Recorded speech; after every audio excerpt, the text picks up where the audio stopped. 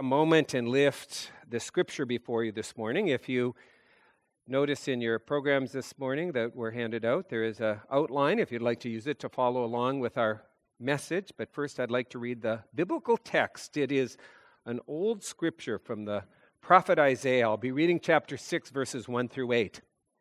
We're told that in the year that King Uzziah died, I saw the Lord sitting on a throne, high and lifted up, and the train of his robe filled the temple. Above him stood the seraphim. Each had 6 wings. 2 that covered their face, with 2 they covered their feet, and with 2 he flew. And one called to another and said, Holy, holy, holy is the Lord of hosts. The whole earth is full of his glory. And the foundations and the thresholds shook at the voice of him who called, and the house was filled with smoke. And I said, Woe to me! For I am lost, I am a man of unclean lips, and I dwell amidst a people of unclean lips. For my eyes have seen the King, the Lord of hosts. Then one of the seraphim flew to me, having in his hand a burning coal that he had taken with tongs from the altar. And he touched my mouth and said, Behold, this has touched your lips, your guilt is taken away, your sin is atoned for. And I heard the voice of the Lord saying, Whom shall I send, and who will go for us? And then I said, Here I am. Send me. That is words from the prophet Isaiah. Isaiah lived 2,700 years ago. Now, folks, that's a long time ago. I guess the world was much different then, but I think as I look over this text and I look at what God wants to do in every single one of our lives. And let me start this way by saying God has a plan and a purpose for every one of us who's here this morning. God has a plan for you, purpose just for you. We sometimes miss that. But that was true 2,000 years ago. It's true today. We call that a call. God calls us and guides us and directs us. So yes, this was 2,700 years ago, but listen to the similarities of today. The country in which Isaiah lived was quite corrupt. They didn't all follow the values of the people of faith. Uzziah had been king, and he had been king for over 50 years, so the government had been run by one person, but he was a man of great compromise, and that's not a good compromise, but a negative compromise. There was a lot of religiosity in the country, meaning that people did their due diligence to things like going to the temple, but people's lives looked just like people who didn't have faith. And so there were what they called the pagans, who were the people who were not people of faith, and you couldn't tell a distinction between the people who said they believed in God versus the others, because people had not built a personal relationship with God. Sounds kind of like today, doesn't it? That's one of the things we hear a lot about us as Christians is we too often look just like the world, and there really is no difference. In terms of trying to understand the future or where they should go, sorcery had become the way. And so instead of trusting God's word and listening to God speak, people would do different acts of divination. And then along comes this young prophet facing a tough situation. Here you go, Isaiah. You get to straighten out this nation. So this morning, as I think about God's call in every one of our lives, it really is for when we face adversity. Now, I will do my little disclaimer. If anybody here has never faced adversity, you can be dismissed now. If your life has been perfect and everything's gone great and you've never had any struggles, you can leave. We'll wait. I don't see anybody going. That's because it happens in all of our lives. Just like Isaiah, in a time in which there was a messed up society, we find the same thing for ourselves. It can be with our own life when we make decisions or remake decisions that we say, how did I get myself into this problem again? It could also be from a job loss, could be problems in our families, it could be relationship issues. There's all kinds of things in our own personal life or in our corporate life that gets us sort of feeling like Isaiah did 2,700 years ago. So what do we do at that time? Do we give up? Do we give up? Do we give up? Do we become victims? Do we become victims? It's easy for people to become victims. It's an easy mentality to say, oh, just woe is me, you don't understand my problems. Or do we understand what Isaiah understood? We are called to be victorious. Amen. We are called to be victors. We are called to realize that God has a call in our life and is speaking to each one of us and doesn't want us to be identified according to our problems or the things that have had that we didn't like, or situations in our family that we feel like there's multi-family dysfunction. Whatever it is, God says we do not have to be defined by that, and we do not have to be victims. We can become like this young prophet Isaiah. So let's learn from him this morning. The first thing that I see as I read through that text from so many years ago is that our circumstances don't need to limit us.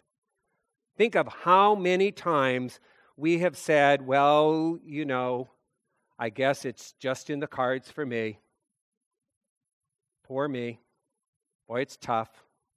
We face the problems that I've faced. That's why Isaiah begins this section in which he says, in the year King Uzziah died. You see, that was to date so that everybody would know for all time going into the future that Isaiah is speaking about a time when things were really messed up. Assyria was now a conquering nation that was conquering the new world, and they were doing some of the worst things that would happen. When they would come in, they would torture and take people, and a rebellious king was over this nation of Judah, and though he had just died, the nation had just slipped into mediocrity. The nation was in trouble. And so, by telling the date, Isaiah reminds us that circumstances don't need to define us. He didn't say, in the day that King Uzziah died, woe is me, man, my life is tough. He wanted us to realize in the day that King Uzziah died, God had a claim on my life and was going to do something new and exciting. Far too many times, people let the negative circumstances in their life define them. One of my favorite movies is Apollo 13, and it was on TV this last week, and Regina turned it on, and it's one of those movies I just can't turn off. And my favorite moment is, if any of you have seen it, how many Apollo 13, the movie fans, do we have in here? Well, if you count, that's it? The rest of you can all leave. Come on now. How many people have seen Apollo 13? How many have not? I feel bad for you. However, actually, I feel good for you because you get to watch it. It's great. It's one of my favorite movies. Apollo 13, everything is going wrong. The spaceship is not going to make it to the moon. They're now desperate to get them back. It's a true story. Jim Lovell is flying this thing, and they're freezing cold because they don't have enough power. And now they're looking at trying to land the spaceship back here on Earth and land into the ocean. And somebody walks into the commander in Houston Command Center, and he goes, everything is wrong. This is awful. The spaceship might hit the Earth atmosphere and just fling off, and we have no way of getting them back, or they may come in too hot, and they're going to crash, and they're all going to die. This is the worst that could ever happen. And the commander of the entire mission turns to him and says, with all due respect, this is not our worst moment. This is NASA's most important ever. We will be defined by this. This will be our greatest moment. Do we let the negative things in our life define us negatively? Or do we see them as, wow, this is the opportunity where God allows me to do something great, something good, something new, and not be defined by my negative circumstances? The question that Isaiah raises for you and for me, what do we do with our circumstances? Do we look around us and become victims and feel bad? Or do we say this is our greatest moment? Because the next thing we learn from Isaiah is that our failures don't need to define us. Amen? Amen. Our failures do not need to define us. Amen? Amen? How many times do people go and just feel bad about how they messed it up again? Man, you don't understand how tough it is. I did it again. Well, in verse 5, we hear these words. that Isaiah says, "Woe is me, for I'm lost. I'm a man of unclean lips, and I dwell amidst people of unclean lips. For my eyes have seen the King, the Lord of hosts."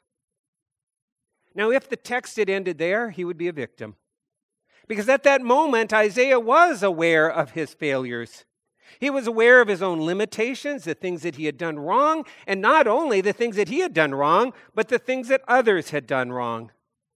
And as he paused and he had this vision and he considered God's holiness, it was almost as if a spotlight was just being shown on him. So he has this vision of the temple and he sees God and he sees God's holiness and he sees these angels and he sees just all this stuff and this smoke and this fire. And he's like, oh my goodness, I'm just not a perfect person. And we have those moments in our life when we are well aware that we are not perfect. We call it sin. The New Testament word for sin is the word harmatia, which means missing the mark. And it doesn't define us, but it certainly needs to be recognized in our life that we do things wrong. Every single one of us. Can I have an amen? Amen. We mess up. We are not holy. We are not perfect in our actions. But the good news is, Noah's anybody else? No one else is. We're just like everybody else. We just walk through this earth and through this life, recognizing our own imperfection in light of all of our imperfections. And that's what Isaiah was looking at. We understand that sin, the things we do wrong, is offensive to God. Just like when other people do wrong, let's be honest, if somebody else does something wrong, it's offensive to us. We don't like it. We drive down the road and we go through a stop sign and we get to the next light and somebody else goes through a stop sign and we get all upset with them because we get offended. And Isaiah took it to a level higher than that. He was looking at holy, awesome, perfect God. Holy, holy, holy, the most holy. And at that moment, he was recognizing the fact that he said, I'm sinful. I've done wrong and the people around me have done wrong. This last week, I was getting ready to be part of a promotional video that we're doing here at Faith Community Church, and I was going to be filmed. And I went out to lunch with somebody, and I had spaghetti. And I had a little piece of spaghetti that hit me on my shirt, and I felt like I had everybody in the world looking at me. And I came back to the church, and I looked at the lights, and I realized they're going to turn all those lights on me. And all I could think of is how people all over the internet were going to say, I would never go to Faith Community Church. That pastor has spaghetti all over him. Why would I want to show up there? So I went home and I changed my shirt. So when you see the video, you're not going to see the spaghetti stain. But that's what Isaiah became aware of, and that's what we become aware of at sometimes in our life. We feel like spaghetti's all over us.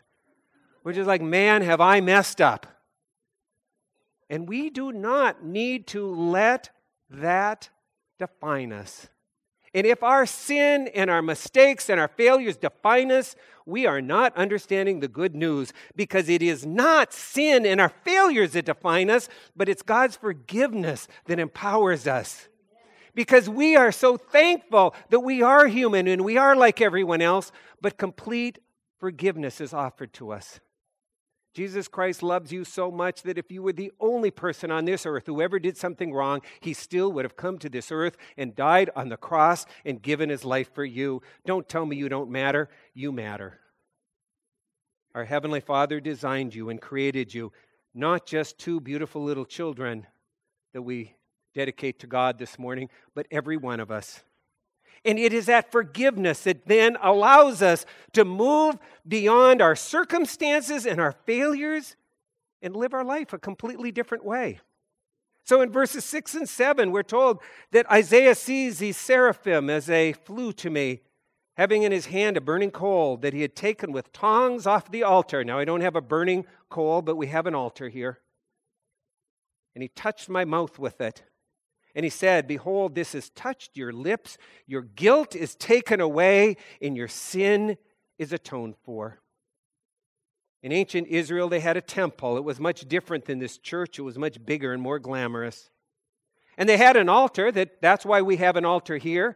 not to remind ourselves of Old Testament sacrifices, but to remind ourselves of the cross, that Jesus is the sacrifice who gave his life for every one of us and died on the cross for us personally. And these people were religious, and they offered a bunch of sacrifices. And so Isaiah knew that he saw this image. He knew exactly what it was, something about this altar where these sacrifices had been put, and they'd been burned, and they'd been given to God. We unfortunately can become like the people of Isaiah's day and become very religious and not have a relationship with God and just let our religiosity become part of us. But now in that moment, Isaiah saw these angels, these seraphim, going to that altar and picking up a coal and touching his lips with them. And we have to understand that was an ultimate image of power, because these were not fat little chubby angels that we talk about sometimes. Those are called cherubim. These were seraphim. These were warrior angels.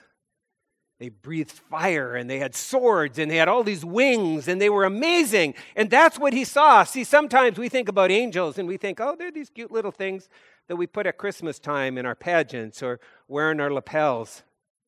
But these angels were warrior angels. And they had power. And Isaiah understood at that moment that these angels that he saw had power. And they took this coal, and they took that power, and they said, you are forgiven. The power that we have is not of angels and of coals, but of Jesus Christ and the cross. It is the most powerful thing that has ever happened on this earth.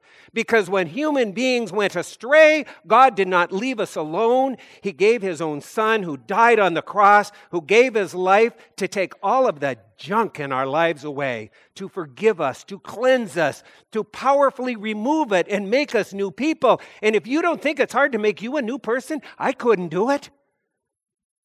And if you don't think it's hard to make me a new person, all of you together couldn't do it. But Jesus Christ did it. And he offers forgiveness, salvation. We prayed about that earlier in the service, for somebody to understand that this gift is offered to them, that all we need to do is open our hearts and accept the fact that we have done wrong, that we are not perfect, that we have made mistakes and we cannot correct it all by ourselves. And that's what Isaiah understood at that moment is, oh my goodness, God forgives me. God has done for me what I cannot do for myself.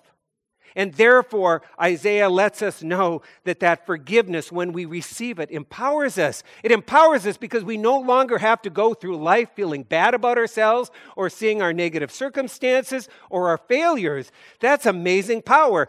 I'm telling you, there's nothing greater in this world than to get us as human beings away from all that crazy stuff that we keep going in our heads over and feeling bad about, and living a victorious life filled with the Holy Spirit. And that's what happens at that moment to Isaiah, and that's what we're invited to have happen to us. To not let our circumstances limit us, not let our failures define us, but let God's forgiveness empower us.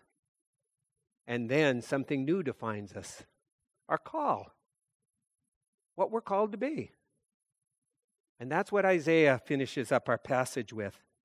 He says, now, having been forgiven, having understood that I live in a bad time with a bunch of messed up people, at a time in which I can look at all the reasons and all the excuses for why I can't have a good life, he says, verse 8, I heard a voice of the Lord saying, whom shall I send? Who shall be God's representative in this world?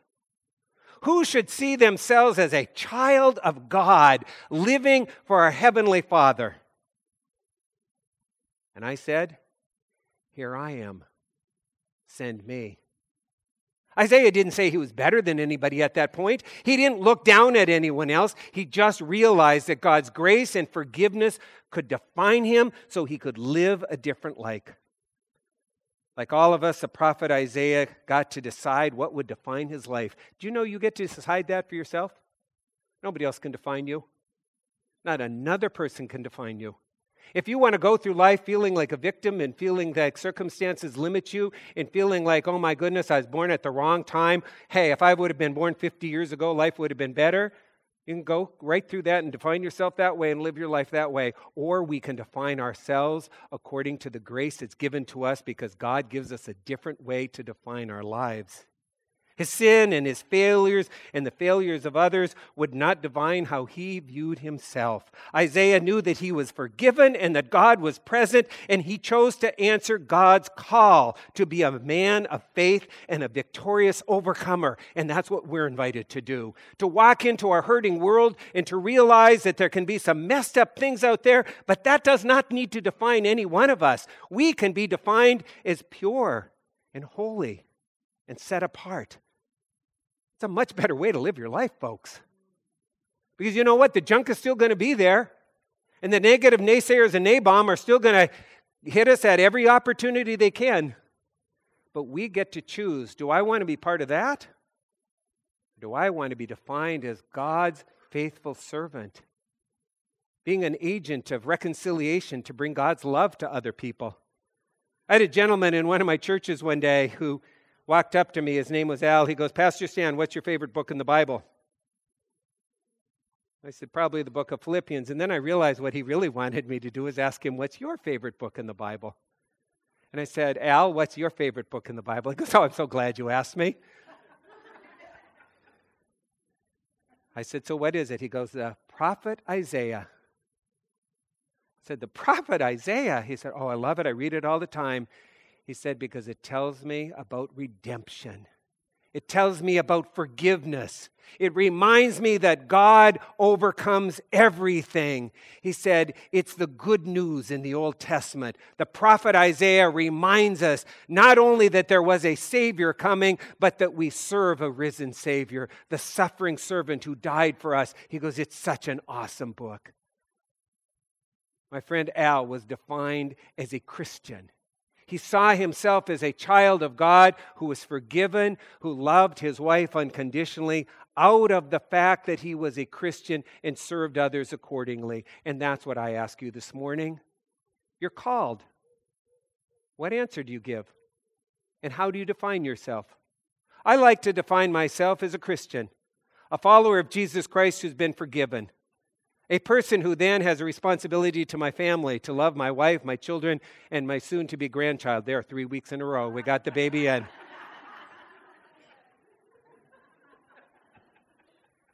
And then out of that, I like to be a friend to my congregation. See, I get to choose that for myself. That's what Isaiah lets us know. You get to choose how you define yourself. You're called by God. God wants every one of you here this morning to define yourself as a chosen child of God. A child who's forgiven. A person whose identity is to love others and to serve the community and to bring God's grace to everyone else. That's what this morning is about. It's not just about setting aside 2 little children and saying God has a plan and a purpose for their lives. God has a plan and a purpose for every one of our lives. And that's what Isaiah learned. When he felt bad about himself and bad about the circumstances and realized his country was corrupt and realized that people were religious but didn't have faith, he said, "I'm not going to let any of that define me. I'm going to be defined as the one who is filled with God's grace and forgiveness." And that's what I invite us this morning. As we close our service, I'd like Alona to come forward to end us with our prayer time, following which we will also invite people to come forward if you'd like to have prayer, and also we'll be singing our final song. But Alona, if you could come and close our service. To be called. As we take this final opportunity to let the scripture and the word sink into each and every one of us, I just ask you just to take that deep breath, to come and center yourself and to hear the Holy Spirit as he calls, to hear Christ as he stirs within your soul. To be called, to go forth and to do what the Father is asking each and every one of us to do because he has given us a purpose. But when we allow those fears, insecurities to cloud us, it takes us a moment for us to be able to move forth in that light. At this time in the service, we always ask those who have something that's weighing heavy on your heart, on your soul, to come forward in prayer, to come forward in asking for forgiveness, to asking for guidance. As the music plays,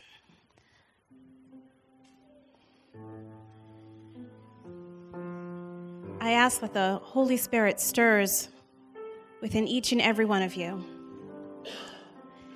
I ask that His grace and love moves within you, that we don't get things right. We're human, we're not supposed to. But we have been offered redemption and salvation. We have been offered the opportunity to bring it to the cross.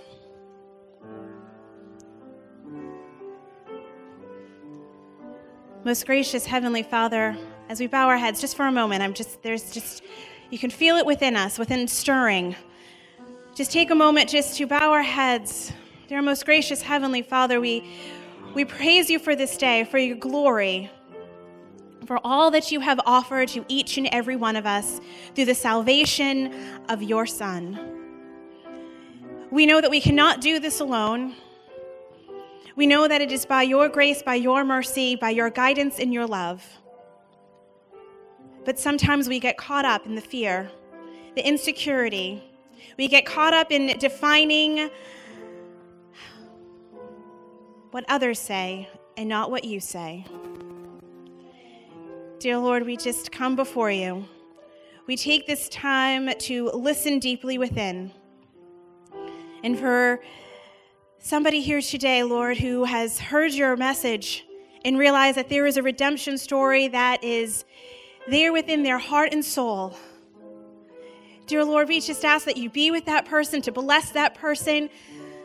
And for us who are here, just offer up our grace so that they may receive your Son, Jesus Christ, as their personal Savior in the walk of life that you have called them to take. Dear most gracious Heavenly Father, we just thank you for all of this. We thank you for your Son, Jesus Christ, who died on a cross for us, who said, you will be co-heirs of a kingdom with me. Amen.